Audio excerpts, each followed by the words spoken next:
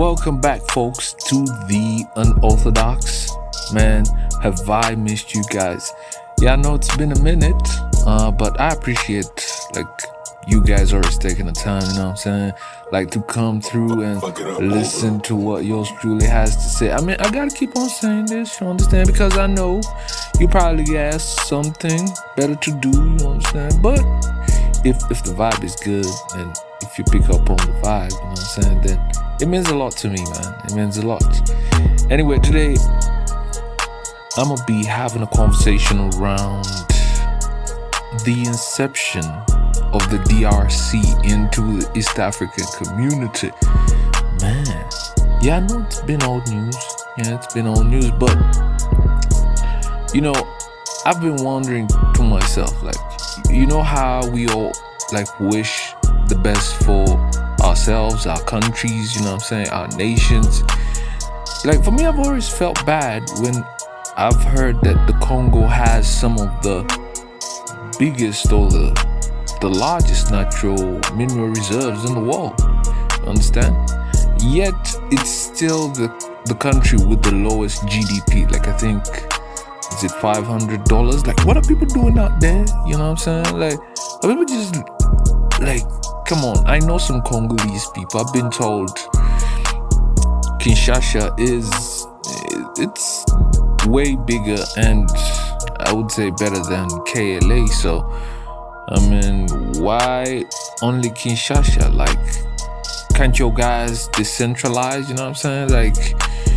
It has to be more than just one region doing it. I know even in my country we're still struggling with this, because let's be honest, guys, if you are a Ugandan, if the central region was to be hot, properly, let's say economically things did not work out for the central region, we could see some heavy repercussions for the rest of the nation, you understand?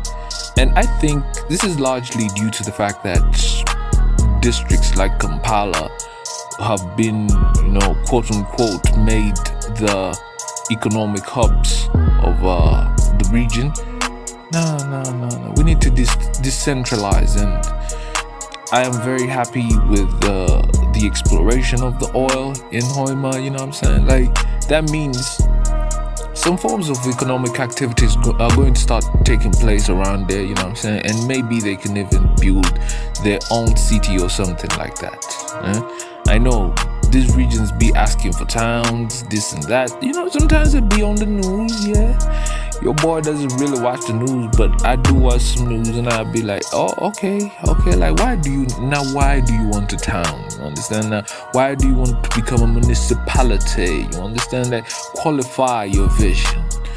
But let's just say the criteria per se in my country when it comes to, becoming a municipality or something like that, I think the bar is set low. I'll be honest, man.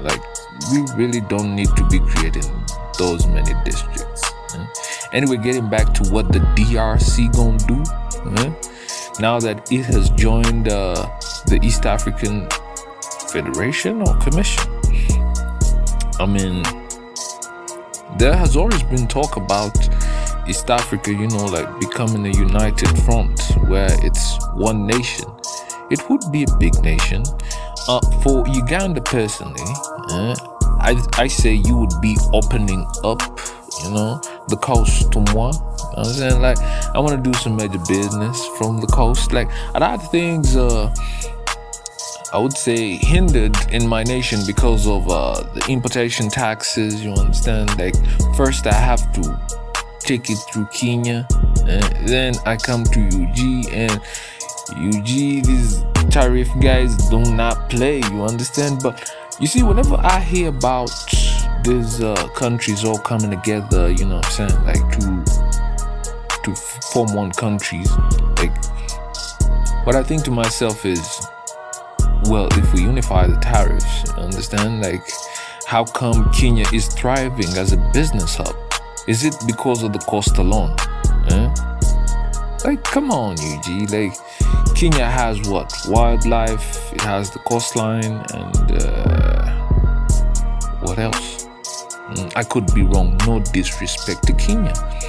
But these guys are doing the most. Yes, that of course I'd forgotten. Oh, my bad. I've forgotten the famous Kenyan Highlands. You know what I'm saying? Like, what's up with them Highlands, man? They used to say like they had some good soil. So I don't know what type of farming you guys have been doing, but real talk, I really like Kenyan products. Yeah, man.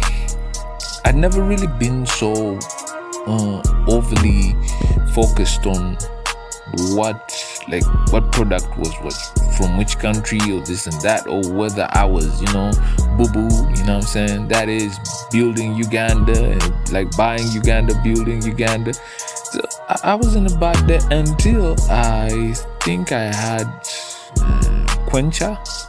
Yeah, it's what can I call it? These are packed juice, budomolas, jerry cans, stuff like that. So I had Quencha. Now, for me, I think back then, because my taste buds were still new, I was young, I could easily tell what was good and what wasn't. So that's how I got to find out that the original Quencha we used to drink back in the day, you know what I'm saying, was actually from Kenya. And when some guys came in and they started trying to do their own thing, man, like, the vibe just dropped from there. That's why, like, for me, if it's not, is it Sunset? Yes. If it's not Sunset, I don't really know why I would be bothering myself trying out new products around the juice lane anytime soon, you understand? But, man, like, we as Ugandans, we need to think bigger, man. We need to think bigger. If the DRC is now on board, that means we have access to both the west coastline and the east coastline. So you have access to the Indian Ocean and what is the other ocean on the other side? That's how you know it's very far from me, man. I don't even be remembering the name. But come to think of it, the Congo has a lot, man. This is a deep, deep forest, the Congo forests. Wow! Like, I really want to see how Congo looks like when you're going over it. Like, I want to see what I can imagine for a forested country where we necessarily don't have to get rid of the green. We just have to innovate, make real estate that reflects the kind of community we live in. You understand? This is Africa. I've always wanted to see, like, even architectures, like building houses that complement the surroundings around them. You understand? Like, if you can build a house that can coexist with the forest and it looks very nice, that could be our vibe. Those could be the African cities. You understand? For me, that's what I see, man. That's what I see.